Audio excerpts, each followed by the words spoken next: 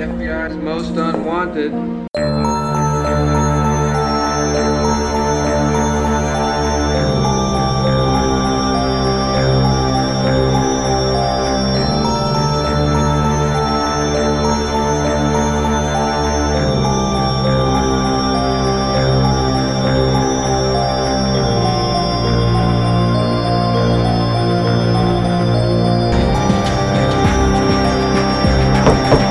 Hello? Anyone down here? Nobody but the FBI's most unwanted. I've been waiting 23 years to say that. And this is going to be a weird one because, god damn it, it did it again. You just keep clipping. Hiya! Fuck, I keep forgetting that. I've got to figure this out. I keep forgetting, like I do it every fucking time. And I said it on Two Broke Geeks the last time we recorded too. God damn it. You said it. You said it on the last Two Broke I said Geeks. it on the last one of Yes. this too. It happens every fucking time. I've got to... Okay, calm down, mate. I was going to say this one's going to be a weird one because I actually stopped watching this episode with 15 minutes left in the episode. Like, I know how it ends, but I ran out of time to finish watching it, and I never went back to it. So, like, I know how it ends, but I don't have any notes for the ending. So, whew. I think in general, I think this might be a weird one. Yeah, this is a weird episode, and it probably will be a weird one. Wait, hold on. Let me start the show officially first. Welcome to the FBI's Most Unwanted. I'm Matt. I'm Justin. And I was going to say, I think this one is probably going to be a weird one anyway, considering we were just talking about how you were really drunk last night, and we were talking about strippers and a whole bunch of other weird stuff that's... Strippers. All right, everybody. There was this place called Hollywood Hard Bodies, and Justin taught one of the strippers how to tap dance. Yeah, we were there. I was with our friends Jenny and Patrick, and that was the conversation we talked about. I was like, how often do you go to we go to strip club, and Matt's standing there like, how is it we go to a strip club and Justin's teaching one to tap dance? That still was one of the funniest things that's ever happened. Funniest and weirdest things that's ever happened in my life. I'll always remember that story until I have Alzheimer's, and then I'll forget. If I die before you, I want you to tell the weird stories at my funeral of just the weird shit we've done. And just see the look on people's faces like, what? Yep, I know. Yeah. If the coronavirus takes me. Yep, the corona... Excuse me, everybody, coronavirus. You just caught it digitally in your ears. Yeah, so go wash your ears.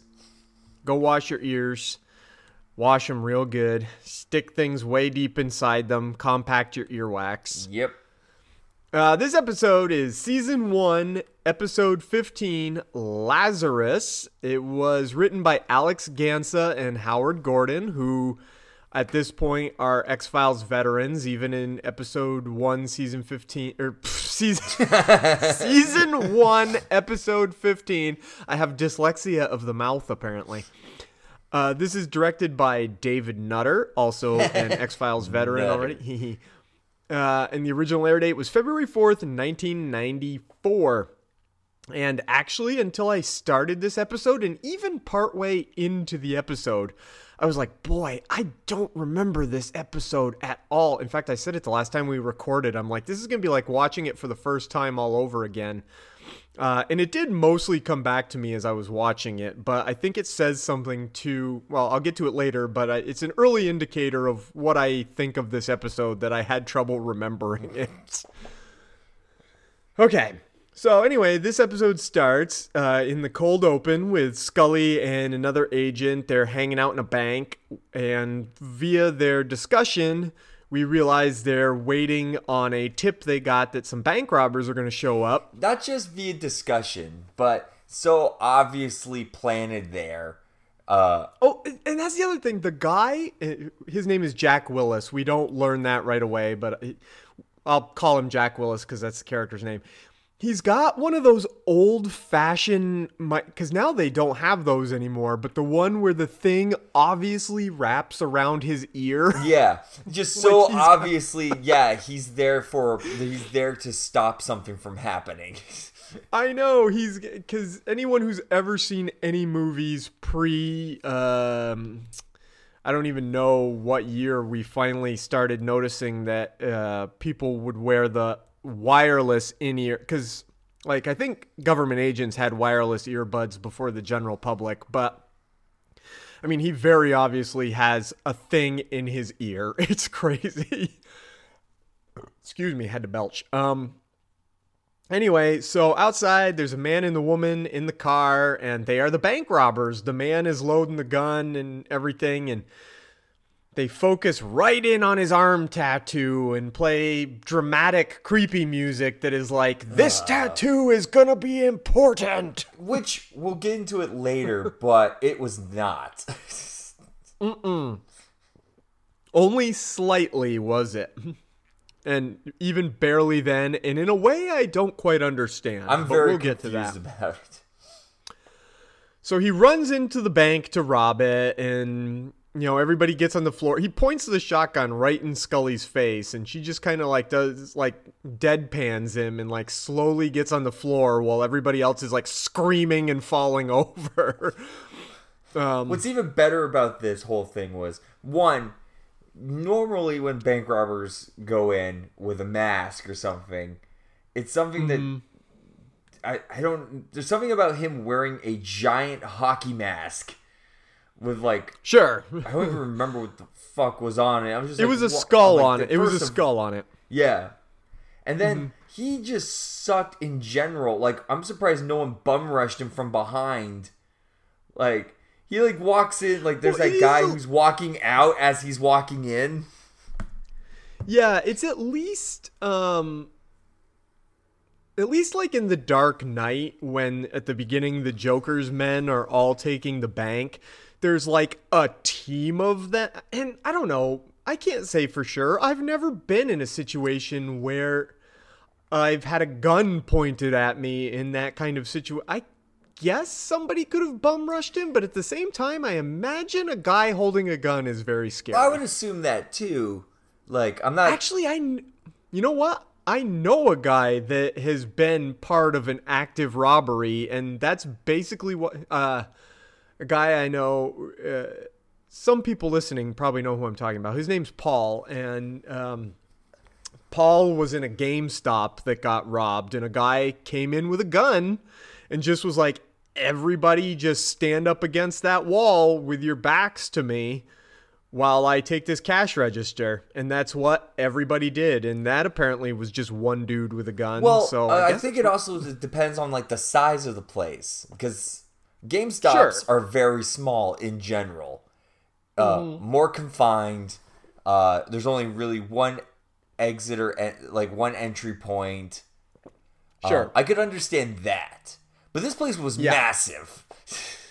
Oh, sure. A lot of people probably could have made it out the door while his back was turned. Yeah, like there's like he's like pointing the gun at the woman to like, give me the money, and you like surprisingly no one is like way in the back. Like it took him at least like 20 steps, like a good 15-20 steps to get from the door to the to one of the registers. Like I said, it's more believable like in The Dark Knight when they go into that big bank and there's like 2 or 3 of them going in at once. So anyway, Scully and Jack Willis, they jump to their feet with their guns and they're like, freeze right there, hold it, we're with the FBI. And excuse me, belch again. The robber freaks out and shoots Willis, and then Scully shoots the robber. And then we're in the hospital, and they do the thing that lets you know that the robber is dead. They pull the sheet up over his face while he's laying on the gurney. And I don't know if they do that in real life, but whatever. We'll get to something it's the X-Files. It's all really unrealistic, but sometimes I've established before in the past, it's the little unrealistic things that bother me the most. Like how they're trying to bring Scully's partner back to life with a defibrillator, which is not what a defibrillator. And I know they do it in every show where some dude's heart is stopped, but literally the point of a defibrillator is not to restart the heart. It's to make the heart beat normally. Yeah. And they don't thrash around when you shock them. Even to this day, they still do it in films and stuff. I know. I think the most like... I think the most realistic usage of a defibrillator in a movie I've ever seen was Jason Statham in Crank, because he had to keep his heart rate up to a certain point. Yes, it's for when your heart is in afibrillation, which means it's beating irregularly, like when you're having a heart attack, and it's to try and get it to beat normally again. But whatever. The point of all of this is to say they start defibrillating Scully's partner, and they're like, no, he's been gone for 6 minutes. Like, he's way past dead now. And Scully's like, no, I'm a doctor. Turn up the juice and keep shocking him. I'm a doctor. Because none of them are doctors. I was going to say, they're all doctors too, Scully. Like, they're not like just people hanging out with their thumbs up their ass. It's it's so weird. She's like, I'm a doctor. It's like, yeah, no there's shit. Also 10 other ones in the room. And so they start shocking Willis's dead body, and the corpse of the robber starts doing that clear where his whole chest goes up thing. What's even funnier about this whole thing, where there's clearly one shot of them doing it and someone looking over at the body. I didn't even catch that. And because they're all not supposed to notice. Yeah, no one's supposed to notice. And there's clearly one shot where one of the nurses is looking right at it while it's in mid-thing and no one does anything. I didn't even notice. I mean, if you didn't notice that and you ignore the fact that that's not what a defibrillator does and everything like that, it's actually sort of a fucked up thing where where it's like in terms of like creepiness where you're like, oh yeah, that's weird. Like, but anyway, we know that now we can figure out what's going on. These two dead bodies, there's some sort of connection between them. And so they get Willis's heartbeat back. And then again, they focus back in on that tattoo on the robber guy, which, like it's going to be important. And then in the next scene after the opening credits, they're in Bethesda Naval Hospital, which is actually where John F. Kennedy was autopsied. Conspiracy? I think so. Conspiracy? I think not. Oh. Coincidence? Probably. Also, it's the like biggest government hospital in the Maryland area. Coincidence? I think so. Oh, conspiracy. Let me get my tinfoil hat. I want to believe. Yeah. And this is 2 days later. And Willis is on a vent, but he opens his eye, ventilation, but he opens his eyes and walks out the room and gets some clothes from another patient's room. Kind of probably some poor old man cause based on the nice looking sweater he grabs. And then he looks like he's probably going to choke out the nurse who comes in, but she leaves and doesn't notice he's there. And then he notices his face in the mirror, and he looks really shocked to see himself. And because apparently now we are going to start putting some pieces together, because down in the morgue, he pulls out the body of the robber, and he looks at it all intensely, and then cuts the wedding ring off, cuts the finger off with the wedding ring. And actually 3 fingers, but we don't know that until Mulder and Scully are there, and Scully's like, yeah, this guy had his fingers cut off, and the prints on the body are Jack Willis's prints. Like, he cut the fingers off this guy for some reason. Maybe he's got some sort of post-trauma psychosis going on. And then we get some background information. We find out the woman's name that is the guy's partner / wife is named Lula Phillips, and yada, yada, yada, and Mulder is like, oh, wait. Well, yeah, it's just a lot of background stuff. Like, they're describing their robbery history together and stuff like that. It doesn't really have anything to do with the plot until Mulder is like, oh, wait. And then, like, the whole part of the plot where they're, like, I don't know if this was later, but they're also talking about, like, the relationship between Scully. That's also later, and it has only a little teeny bit, but we will get there because this is where Mulder is like, oh, shit. this Lula and this Dupree guy, they were married. That means he cut those fingers off to take the wedding ring. And I'm thinking to myself, how did nobody else realize that these fingers were cut off to take the wedding ring? It's pretty obvious. Like, Scully's like, oh yeah, they've been married for a while. It's like, okay, nobody else noticed but Mulder. Yeah. Good job, guys. My favorite part of that too was because it is starting to put the pieces together, and Mulder's like, it's like, wait, like which like her whatever, I can't even fucking remember. There's a little bit later about handedness, right hand versus left hand. That happens after, because the next scene is Willis breaking into like this house, and he's like, Lula, are you here? Hello, Lula.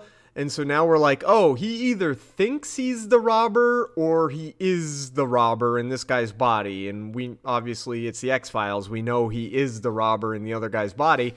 And for whatever reason, like his arm gets irritated by something, and he lifts up his sleeve and he sees some weird red patch that's the shape of the tattoo. And here's what I mentioned earlier where I don't understand the point of I get that maybe the robbers, Dupree, I get like his consciousness going into the body, but now his tattoo just appears on Willis's arm. It's like, why this bugged the crap out of me? Because I'm like, obviously I'm like, okay, it's a changeling situation or something along those lines. Like someone gets like, but it makes no sense. Like if it's just the soul switched, there's no reason for the tattoo unless the tattoo is the reason for the switch. But that's never brought up. Like, they don't look up the tattoo at all, like what it means. It's just there as symbolism, but it's just thrown in for no real reason. Exactly. It's this weird thing to let you know that, yeah, they've really switched bodies, but for some reason the tattoo switched bodies too. Makes no sense. Nope. But so this is where Mulder and Scully, they're looking at some fingerprints, and Mulder's like, oh yeah, look at this, because of the way the ridges lie or some shit. I don't quite understand all the forensic stuff.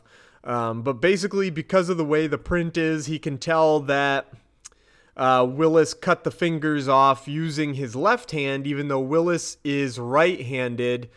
And Scully's like, so what's your point? And Mulder's like, oh, Dupree is left-handed. And then she's like, I still don't get, what are you talking about? And Mulder's like, well, they were dead at the same time, right? Like they went into cardiac arrest at exactly the same time. And, oh, by the way, here's this EKG strip right as you revived Willis. What does this look like to you? And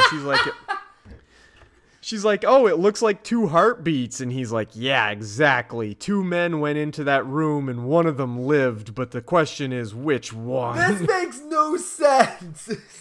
No, he really did some, to use Office Space. You remember in Office Space, he makes the jump to conclusions, Matt. It's like Mulder just got out his jump to conclusions, Matt. But because it's the X-Files, Mulder is right. Because they don't make Scully right anywhere nearly often enough. Yeah. And actually, one little quick bit of trivia. In the original draft of this script, Mulder was supposed to be the one that got possessed by the spirit of the dead guy. But at the time, Fox executives said, no, we can't have either Mulder or Scully directly experiencing the supernatural phenomenon. So they changed it to Scully's ex-boyfriend, Willis. Spoiler alert for a little bit later. But they did eventually come back to the idea of Mulder switching bodies with somebody else later on after Fox loosened up a little bit. Well, it kind of makes sense, at least for the first season. Like, you want to keep it as vague as possible so you can kind of keep working with stuff with, like, small little bits and pieces that maybe there's something. But if you immediately go into like 15 episodes in, it's like, okay, now one of them needs to experience something. I mean, if not for the twitching dead corpse at the beginning and the tattoo, you could potentially say that this Willis guy, what happened to him is exactly how Scully tries to explain it, as he's been chasing these people and after these people for so long that he got to know so much about them, and then the trauma of being shot made him have a break, and he thought he actually was this guy. Like, so there could be he was possessed or not, but because it's a supernatural show about spooky things, they had to make it more clear by the tattoo and the twitching corpse that he definitely was possessed. Such bullshit. Yeah, it's... So anyway, they go to the University of Maryland, Department of Biology, and they talk to this scientist who apparently knows all about near-death experiences, and he's like, did you know that half of all adults who have near-death experiences can't wear a watch because of increased electrical activity in their bodies? It renders their watches inoperable. And that comes back later, very important later on in the episode. And he says some stuff about, like, you know, cells die when people die, and that lets off a tremendous amount of electrical energy. And basically, I think this energy changes people. And Mulder's like, well, what about some negative consequences? And then this doctor tells this story. He's like, well, negative consequences of near-death experiences are rare. But I knew this pilot who had a near-death experience. His plane crashed, and he was the only survivor. And after he survived and came back and had his near-death experience, he started having visions of having sex with his wife in ways he had never had sex with his wife, which I just assume means butt sex. I assume his wife just wouldn't give him the ass. And he goes, and they were having, you know, sex in places that he'd never had sex with her, which I imagine means like public or something. But Yeah. And anyway, the point of the whole thing is like, oh, it turns out one of the guys on the plane was having an affair with the pilot's wife, and it drove the pilot crazy, and he killed his wife because of his near-death experience. Yeah. Sorry, I got distracted. Hang on. Oh, here we are. And so then Mulder and Scully, they're leaving, and we get the classic Mulder and Scully leaving somewhere and having a talk in the hallway, arguing about whether or not this is a natural thing or a supernatural thing.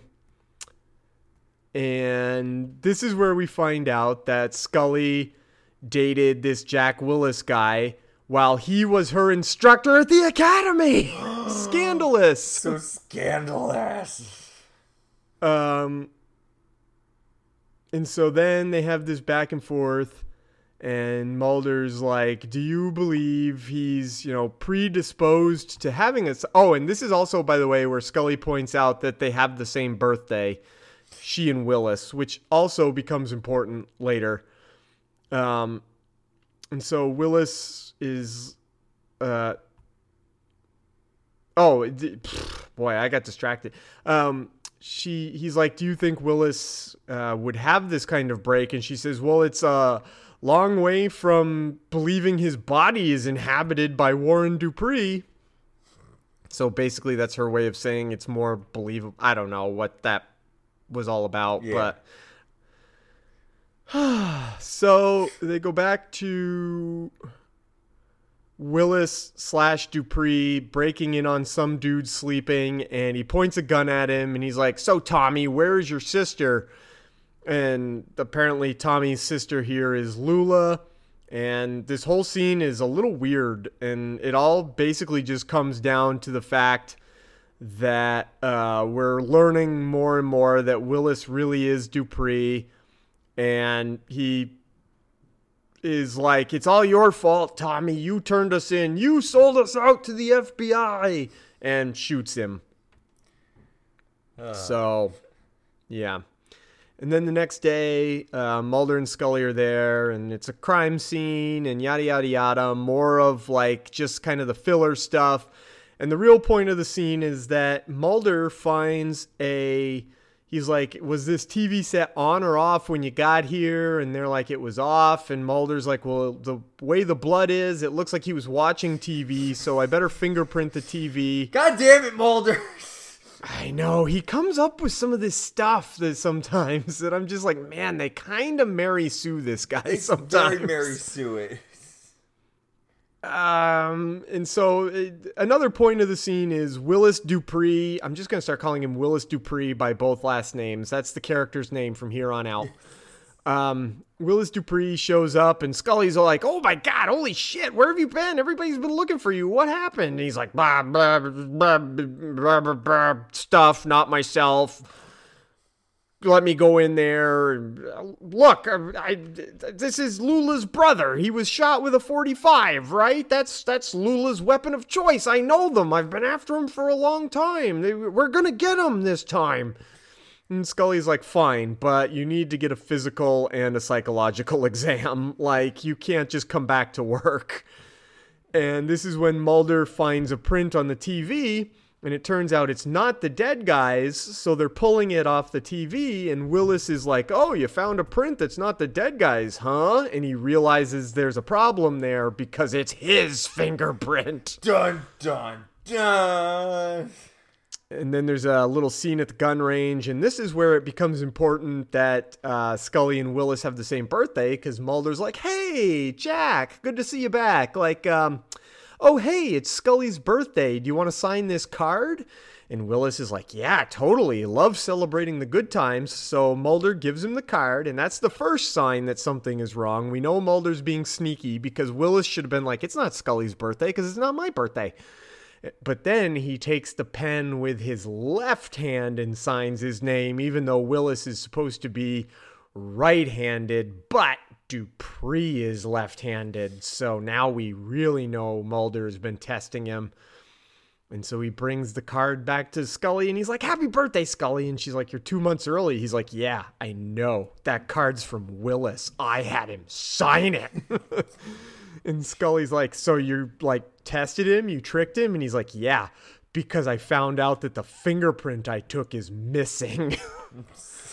And so they argue for a little bit. And Scully's like, look, he passed all his tests. Like, he's fine. Like, he passed his mental exam and his physical exam. He's fine. There's nothing wrong with him. And Mulder's like, oh, yeah? Well, does being stressed out make you forget how to sign your name? And he puts, like, a copy of Jack's signature before the shooting compared to the signature on the card. And Scully's basically just like, psh, whatever. That doesn't prove anything, and walks away. Which is basically it. That's not her exact words, but that's the point. Yeah. And then I know, it is pretty ridiculous. And then Jack gets a phone call at his desk, and it's a tip. And basically some landlord guy is like, oh, that person you're looking for that I saw in the news, she has an apartment in my building. And he grabs Scully, and on their way out, Scully's like, hey, by the way, Mulder said that this fingerprint was missing, and you were the last person that had it. Where'd it go? And Jack's like, what are you saying? And leaves. And they go to the landlord, and they knock on his door, and all I wrote here was, what a hairdo. Oh my God, it's ridiculous. He's this big dude who opens the door, and he's completely, there's a term for skullet. Yeah, he's got a skullet. He's a big dude with a skullet. He's bald on top, and his hair's way long.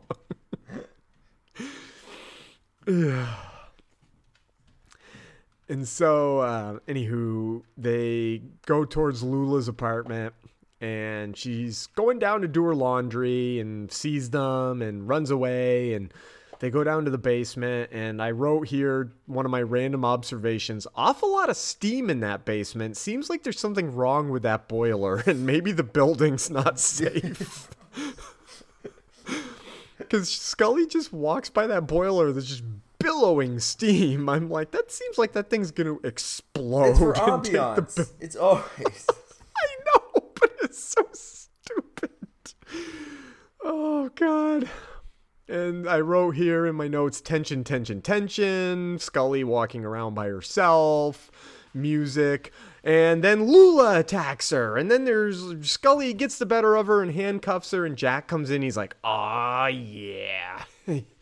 And he takes Scully's gun away and he throws some cuffs next to her. And Scully's like, I cuffed her already. She's all cuffed. And Willis Dupree is like, "No, they're for you," which is kind of sexy. He's like, "Put them on." And Scully's like, "Wait, why? What's happening?" And he's like, "Just put them on." And he like puts the gun in her face. And then he gets down and, in this moment for this woman, Lula, I kind of feel kind of bad for her because there's this creepy dude that she doesn't know touching her face, being like, "Oh, you're all dirty. Like my poor baby. What do they do to you?" And so in the next scene, they're in a cabin. And Lula and Willis Dupree are there arguing, and he's like, "Yeah, I know it's crazy. This isn't my face, but I'm really me." And Scully's handcuffed to a radiator, and he keeps trying to convince Lula that he's Dupree, and she's like, "Fine, what did we do after we got married?" And he tells her this whole thing about going into the ocean and cutting their hands and mixing their blood and letting it fall into the ocean so they're married in every ocean in the world, which is creepy and weird. And then here's where I actually ended up having to stop the episode. But basically from here on out, Mulder and another agent go back to the building and they see Scully guy for a minute. And I'm just thinking to myself, how did this actor get this part? Like, what was it about him that they were like, "Yep, he's the building manager"? But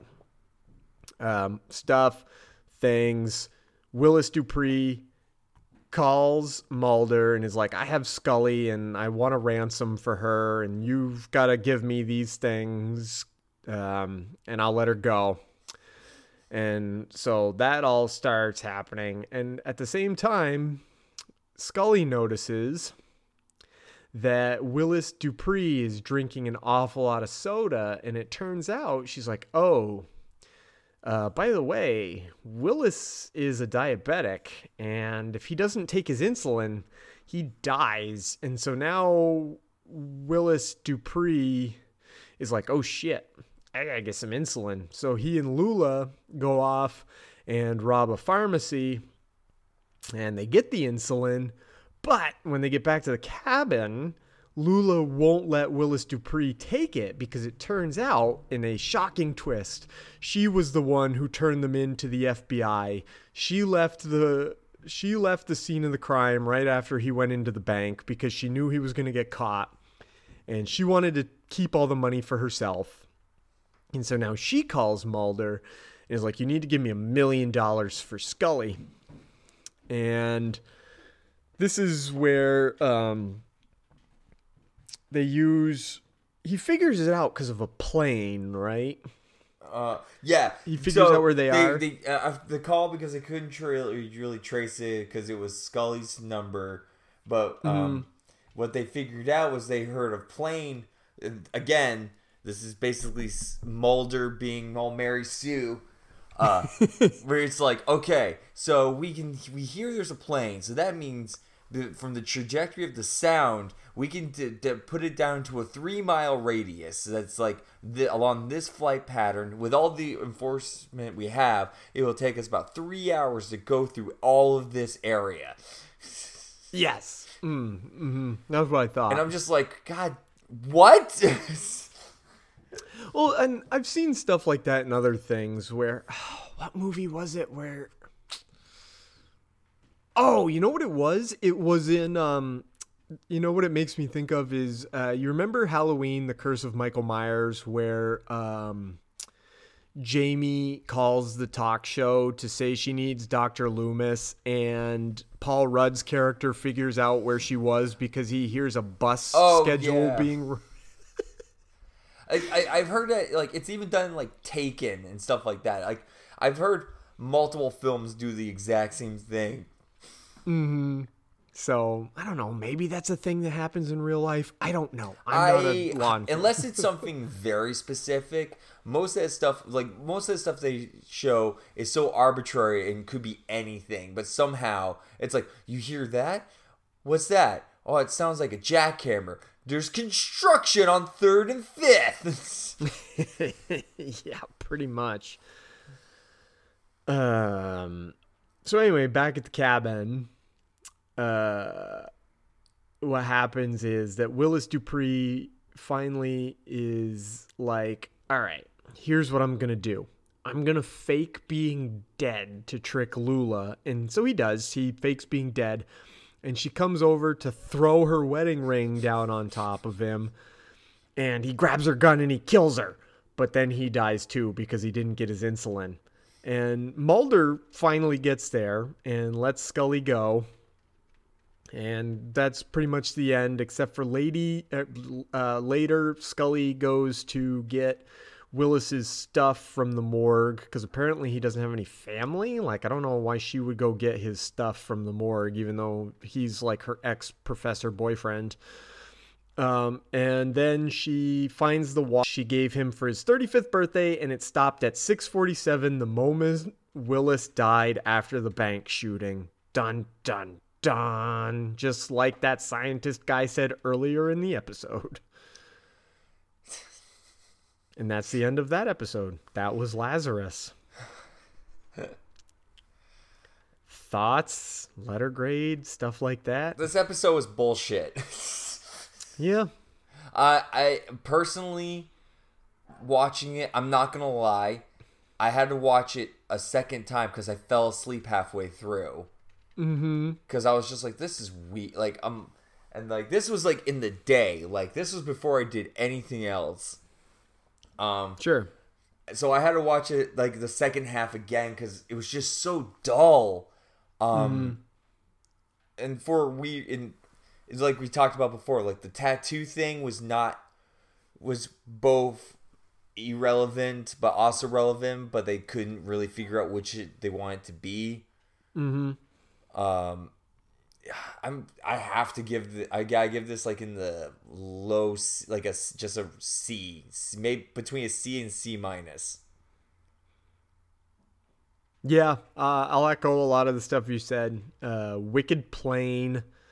Mulder being the biggest Mary Sue. Mulder really is like, I don't understand how he got to any of his conclusions in this episode. Scully kind of got a little bit of a history added to her in this kind of, I think I've touched on it before in a previous episode where she kind of really goes for daddy figures. Especially call him daddy. Well, especially carrying forward because she, after the events of Beyond the Sea with her father dying and kind of her realizing she never got proper recognition and pride from her father because she didn't become a doctor. So that's vaguely interesting at most. Yeah, C. Like I said, I didn't even bother to go back and finish it, even though I only had 15 minutes left. I was like, I basically know how this one ends. Like, I'm fine not watching the end of it. And the fact that I didn't really remember it until I started watching it also says a lot about the quality of the episode. Yeah, it's definitely down there. Yeah. Unfortunately, that one does not strike a chord very high on the list. However, let's see. The next episode is called Young at Heart, and I'm kind of looking at it, trying to see if I remember this one. Oh yeah, this one's a little creepy and a little weird, and it features only the second appearance of a fairly major, or not of a fairly major character, of one of the most major characters in the series. So next week's is called Young at Heart, and it should be a better watch than this one was. We're still in the first season. We've still got some of the best episodes yet to come. We're getting there. I was talking with a guy last night while we were out at a bar, and I was talking about this podcast, and Nice. he's just like, he's like, so where are you? I was like, oh, I just watched episode 15, and he's just like, yeah, the first season is, did you guys watch Space already? And we're like, yes. And he's just like, oh, okay. Did you tell him, go listen to us talk about it? Because I told him. I'm like, tear it down. Yeah. I'm like, we rip that to shreds. Yep. That one is, oh boy. They never get quite that bad again. A lot of people rip on season 9, and rightly so. Season 9's super weak, but never as bad as Space. No matter how hard it tries.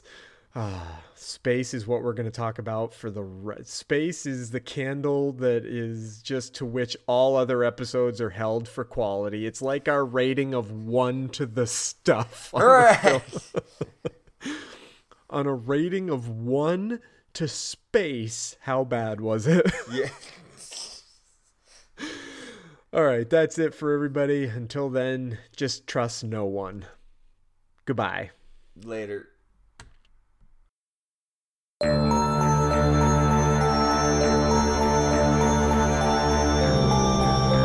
The FBI's Most Unwanted is a production of Two Broke Geeks Entertainment and is part of the Atomic Geekdom Network.